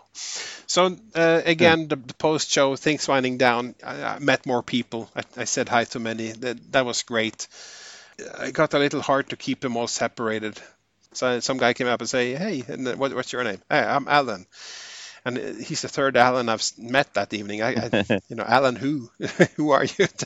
I don't mean to be sort of cheeky, but when it gets to be very many names, I can't keep you all straight. It's not badly meant, but it's so awesome, and a lot of people. I'm happy to talk about the show, but I was never going to go out there and ask them what they think about the podcast. But that's what they talk about. They see me and they start talking about the podcast. So that's good. That many people are actually listening to us. That's my takeaway. I've never spoken in person to anyone who listens to the podcast apart from my wife. So now I have more people telling me, what they like, what they don't like, all these things. Just lots of talk about it, and whether what we'll do next and all these things. It was just nice to talk about that, but also talk about Big Country and the show and how the Cavern works as a venue. Certainly those who go there often, I was keen to hear how this compared to other shows. Very interesting, really. Hi, on a wet September evening, decided to go to the Cavern Club in Matthew Street in Liverpool to watch Big Country on their Steeltown tour. Got in, the place was packed, stacked to the rafters actually, with people. It was very hot and sweaty, but as soon as the band started, the sound was crystal clear. Bruce and Jamie just seemed to be thoroughly enjoying themselves, bouncing around the stage and laughing. It was lovely to hear the old songs like Flame of the West and Steeltown again. The atmosphere was infectious. You just had to bounce up and down. It was lovely to meet some Big Country friends, some I hadn't seen for 10 years. And I probably ached a lot the day after. Thank you. It's Hazel. So hello, my name is Dario, and I'm Italian. I'm an Italian Big Country fan since 1985. In fact, in that year, I discovered the band thanks to my older cousin during a holiday, a ski holiday. We were skiing in the Apennines. Anyway, we're talking about Big Country live at the Cavern Club in Liverpool, which I attended. And yes, the Cavern Club, the Beatles sanctuary. And I never seen Big Country to play in such a small venue, to be honest, just for few people, few fans. It was so fantastic. I could feel Bruce Watson sweating, just drops nearly reaching my face, nearly. I mean, they didn't, but they're nearly reaching my face. And it was a great emotion during the gig because they played the old legendary song from the first two albums, like the real anthems, with their typical and unique sound.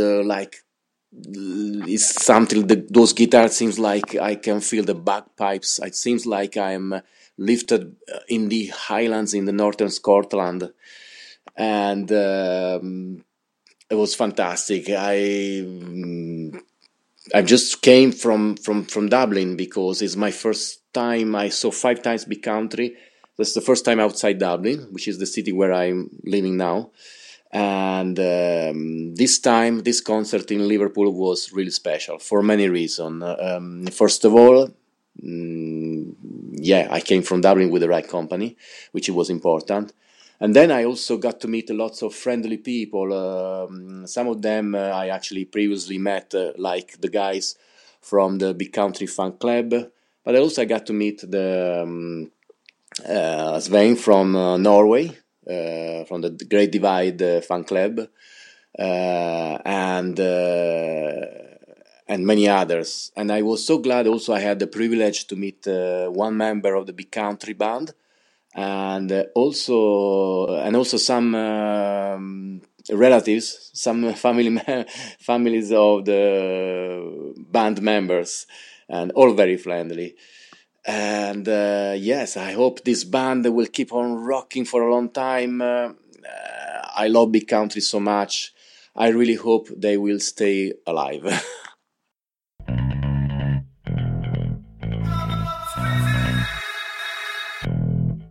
And that's when I also met Sandra. She appeared in the club at that point. She wasn't there before the show. She was somewhere else.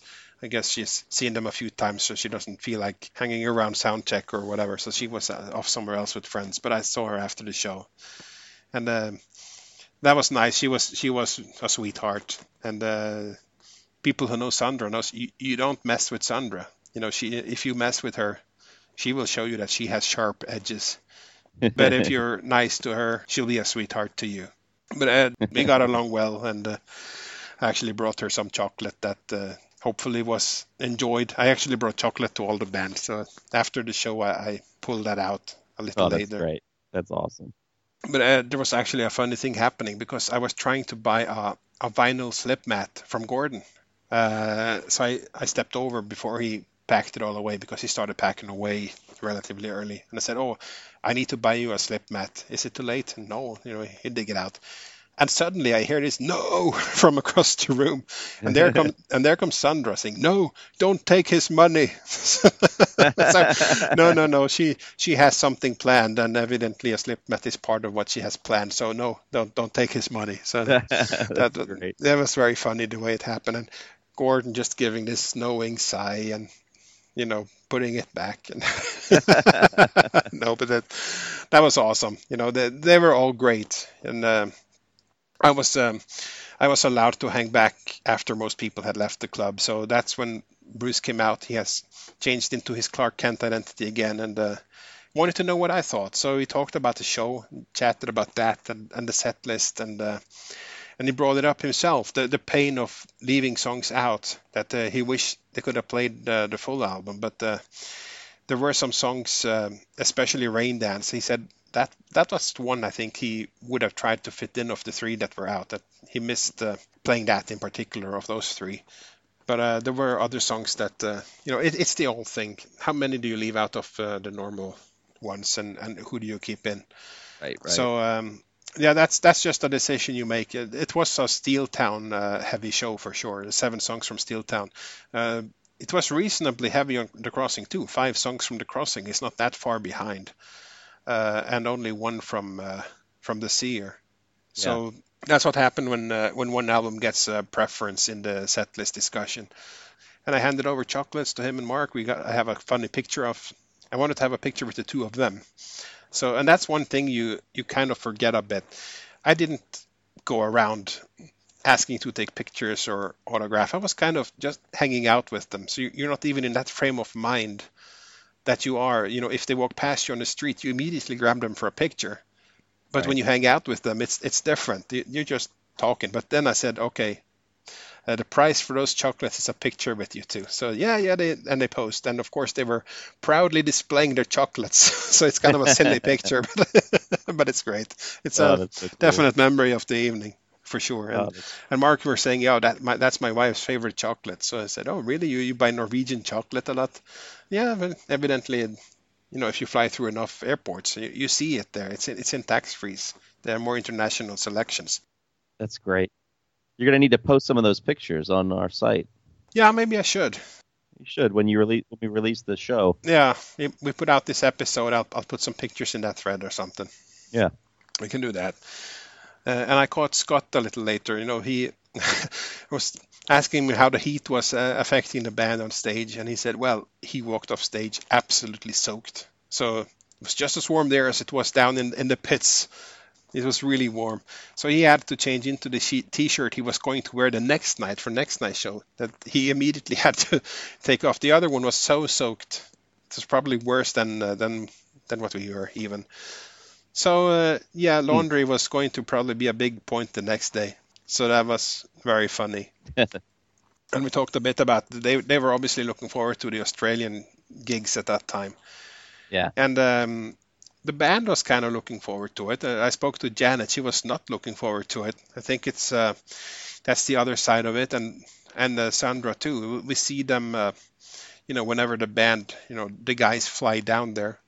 You see their posts on Facebook. This is where the plane is now, and this is where it is, and they pay attention. And it's the same when I go somewhere. Then my family keeps tabs on where I am, and it's just natural, and you wait for them to come back home and make it home safely. Sure. and also such a gigantic slog of flying to Australia. Janet was telling the story of the last time they went down there, where he flew out in the afternoon, and she talked to him on the phone before bed. And when she spoke with him again in the next morning, he had not slept yet. Oh no! It's like 24 hours to get there almost. Which is insane. Oh my gosh! Can't even imagine. It's really insane. I don't know how they do it. It's unbelievable. And then they got back from Australia recently, and they had no more than like 2 days off, and they played again. Yeah, they played almost with nothing. That's the one show that was not cancelled but postponed to February, because the booker put that show really close to when they came back. So they're not machines. It's understandable. They want to perform a great show to a high standard. There's no way you can just do those flights and immediately play a show. So that's just understandable, and that show shouldn't never have been booked, in my opinion. But no, well, they made it through the Cavern, and that was great. And the first show of the tour. So I think by now they played a lot more. So they're a fine-tuned machine by now. They know all these songs at the back of their head.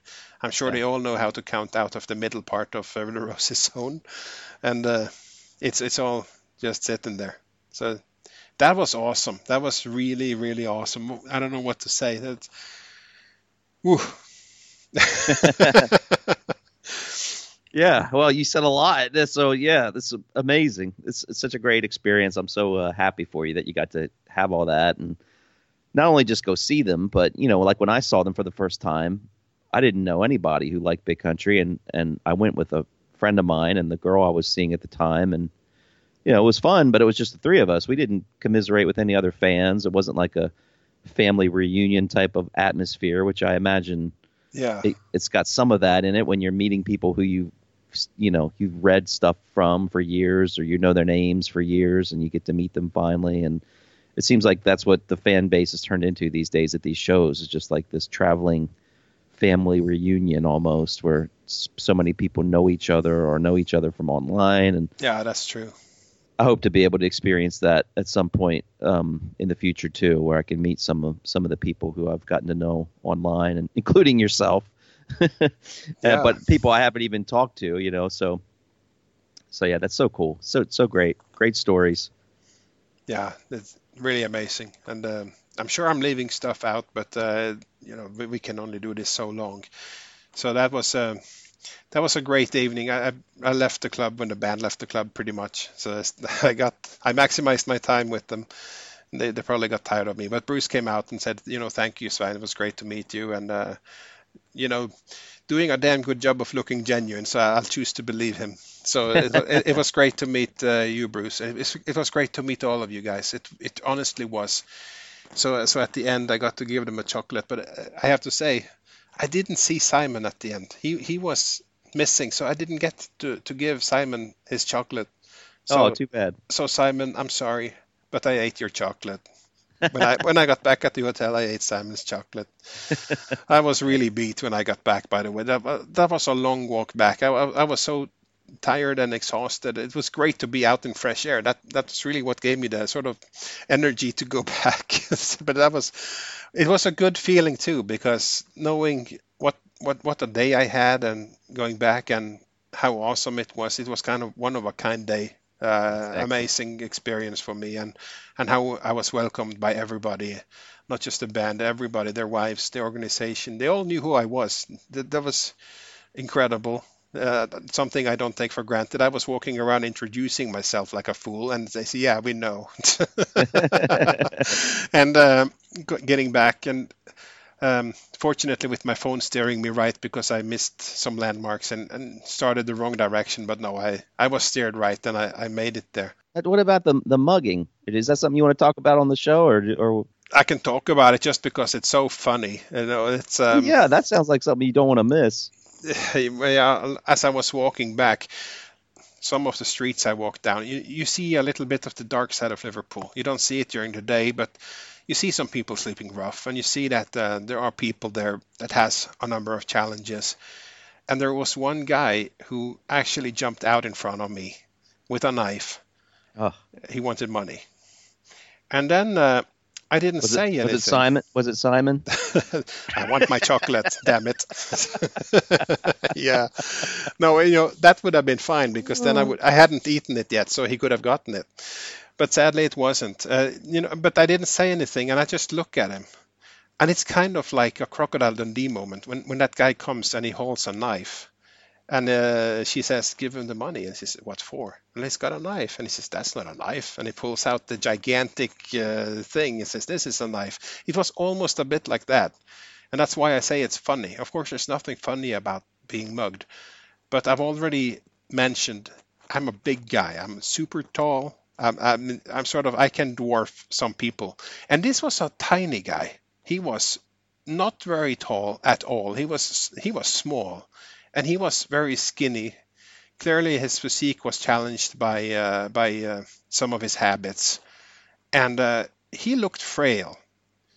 And here was this huge powerhouse, energized by a show, and it was like pathetic. And I was just looking down, and I was clearly going to crush this guy, even with that little knife.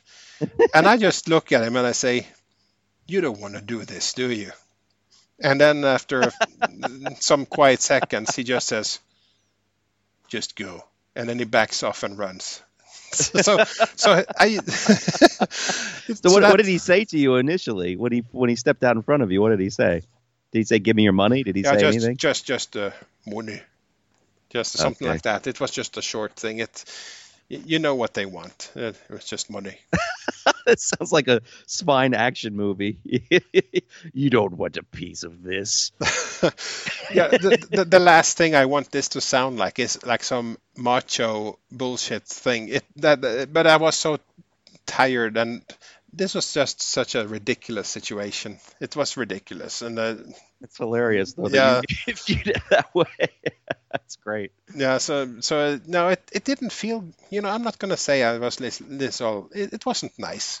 It wasn't nice, but I think back at it now, and it's just ridiculous. It's kind of like he saw some movement in the street and jumped out, and oh my God, this huge guy. He was nearly half my height. It was ridiculous. Yeah, and I got a frame to back it up. I'm not just a slim, tall guy. I'm a huge guy. So it was kind of like I would have overpowered him. Let's not go down that road. But it's kind of funny to think back at. But yeah, I'd rather I didn't have that encounter. Well, yeah, sure. I mean, and someone with a knife, no matter how small they are, they could do some damage. Yeah, it wasn't a big knife, but he had one. But yeah, really. If it was some guy closer to his own size and less energized, I was kind of thumping through the streets with some stride. Aching feet, wanting to get back, enough of this, and here comes this guy. So yeah, a little pissed off I was for sure, but yeah, it didn't feel great. But he saw sense and ran away, and that's exactly what I hoped he would. That's great. Well, that's a great capper on the story. Yeah, that's really. Awesome. What a great adventure. You got to meet your favorite band. You got to see your favorite band. You got to meet friends and fans. You almost got mugged. You got to stare down a mugger and make him run away. That's a pretty cool day. Well, yeah, some of it is cooler than other things, but I did make it back, and fantastic. Well, quite a day. Quite a day. That's great. What a great story. Thanks for sharing it. Yeah, it was great. And of course, my Liverpool adventure continued another day. I went to the Beatle Museum and actually met most of the Big Country Irish fan at the Beatle Museum. So, oh, cool. As I was heading in, they came in behind me. So I just said, "Oh, you guys following me or something?" That's great. We ended up going through that, and so I got to see them a bit more. But that was awesome too. So yeah, I had 3 fantastic days in Liverpool. That's great. Well, a lot of people listening to this are probably in the UK. They probably get the chance to see Big Country quite often, and they might be thinking, what is the big deal, about all this? But you got to understand, people from America, people from Scandinavia, people from other countries, we don't get these chances very often. This is Svein's very first time seeing the band. Yeah. So it's like, this is not a common occurrence. I see lots of posts from people online like, "Oh, this is my 280th time seeing the band." Yeah, the most impressive thing about that is they keep count. They still keep count. Yeah, that is impressive. Yeah. You know, for me, it's I think 3, and then for you, you've got 1 now. So it's like, you know, these are not routine occasions for us. So hence the need for a long show talking about this experience. So, you know, and I'm sure there are a lot of other people out there listening who maybe even haven't seen them as well ever. And so hopefully they will enjoy living this through Svein's stories here. So, yeah. I'm hoping this can be a little bit of a scrapbook for those who went to the Cavern Club. It was a very special show, I think, for a lot of people. It feels special because of the location, the Cavern Club. It's kind of hallowed ground a bit, but also it was a very close show. It's one of the smaller shows they do in terms of club size, and it's very intimate, and it's very in your face, and it's very, very warm. That's amazing. Well, keep that in mind if I'm ever there. I will hydrate very well. Yeah, so I'm hoping it won't be the last time. There's got to be another time, and maybe if they do the CR35, I'll go maybe for that and hear Look Away one more time. But crucially, I'd love to hear the Red Fox and Sailor. Yeah, definitely. So if they don't play the full album, at least please those two. Definitely, without a doubt. Hi, this is Paul Bratley. Just a few comments regarding the recent gig in the Cavern in Liverpool on the Big Country Return to Steeltown tour. It was great to meet, obviously, people that you go to gigs with. There's lots of friends and people that you meet on Facebook, which is one of the great things about the gigs. Also to meet Svein as his first gig as well. It was wonderful to see somebody from another country, which is one of the amazing things about Big Country, about bringing so many people together from all across the country. Going back to the fans gathering in 2009, people from all over the world just coming together just to listen to Big Country's music and meet obviously a couple of members of the band, and Mark when he played in the Cavern, and obviously Bruce up in El Rincon Latino. Getting back to the gig at the Cavern, it was great to hear all the songs again. Great set list. My only comment would be it'd be great to hear like the odd sort of B-side sort of song, just something different from the gigs from the past, such as Belief in the Small Man. It would be wonderful to hear, or the band played something of that nature. Other than that, great set list. It's great to hear Vestas Natives done again. One of my favourite songs of all time. A little bit about myself. I've been into Big Country since 1983 after hearing them playing on the telly. It was like, I think it was the Riverside thing that's just been recently posted again on Facebook. Was into rock music, all sorts of heavy metal. I'm not really into much more, and then suddenly heard this weird and wonderful band and heard Angle Park, and then became an instant fan, and obviously followed the band from then until now. So it's been an amazing journey. I think, like as a lot of people say, they have a timeline of their life events and sort of work out what happened in what year, depending on which album had been released, which is exactly how I am. You know, there's sometimes when I have to think, oh, that was when this album was released, or that single was out, or I went to see Big Country here, there, or everywhere. So I'm sure there's lots of other fans in that sort of basis. As to the gig in the Cavern, I was thinking to myself during the first couple of songs that the band just seemed to be so happy together. It looked like a greater camaraderie between everybody. Now maybe that's been developed as time's gone by with Scott and Simon as the newest sort of members. They just seem to fit in perfectly.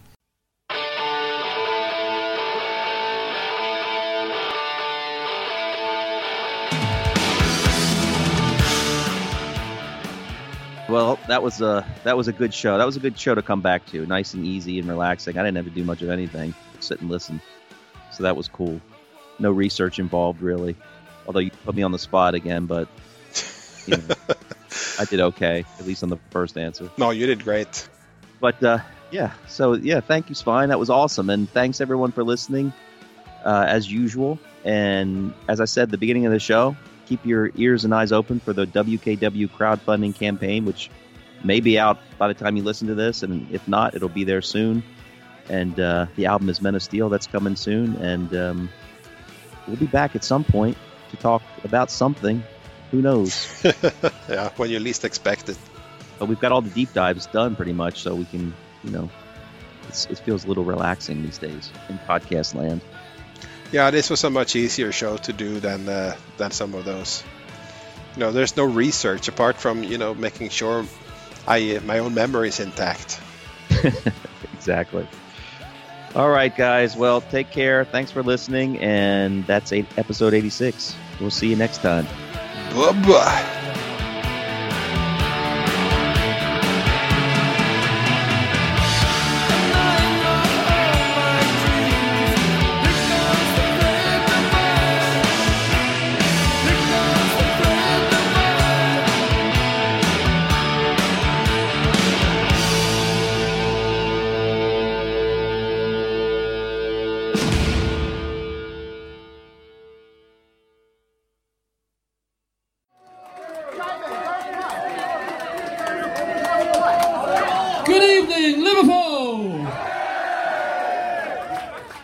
Marvellous, I can't see you from back there. What a wonderful place you have here. What a beautiful city you have. We love coming here, and please come and see us.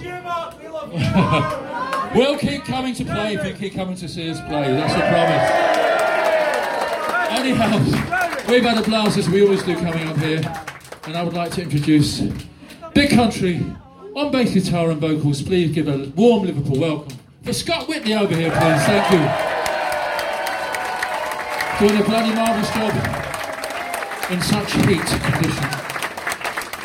And behind me, on my left, your stage right, is lead vocals and guitar and more.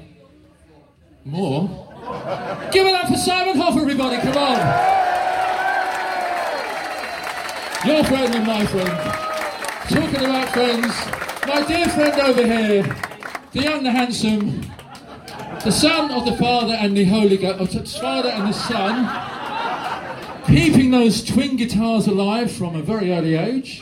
Here he is, playing for us tonight, Jamie Wilson, everybody, come on! Guitar and vocals, and a splendid job too. And last and no means least, this guy,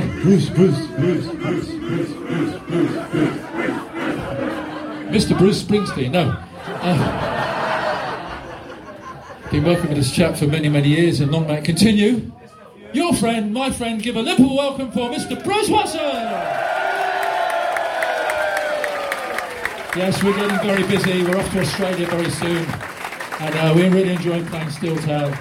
But we always say, and I say it everywhere we go, wherever we are around the world, one person's never far away from this band, the late, the great Mr. Stuart Adamson, everybody. That leaves me to say, God bless you, God bless Stuart, God bless you too. Good night. Thank you. Chrissy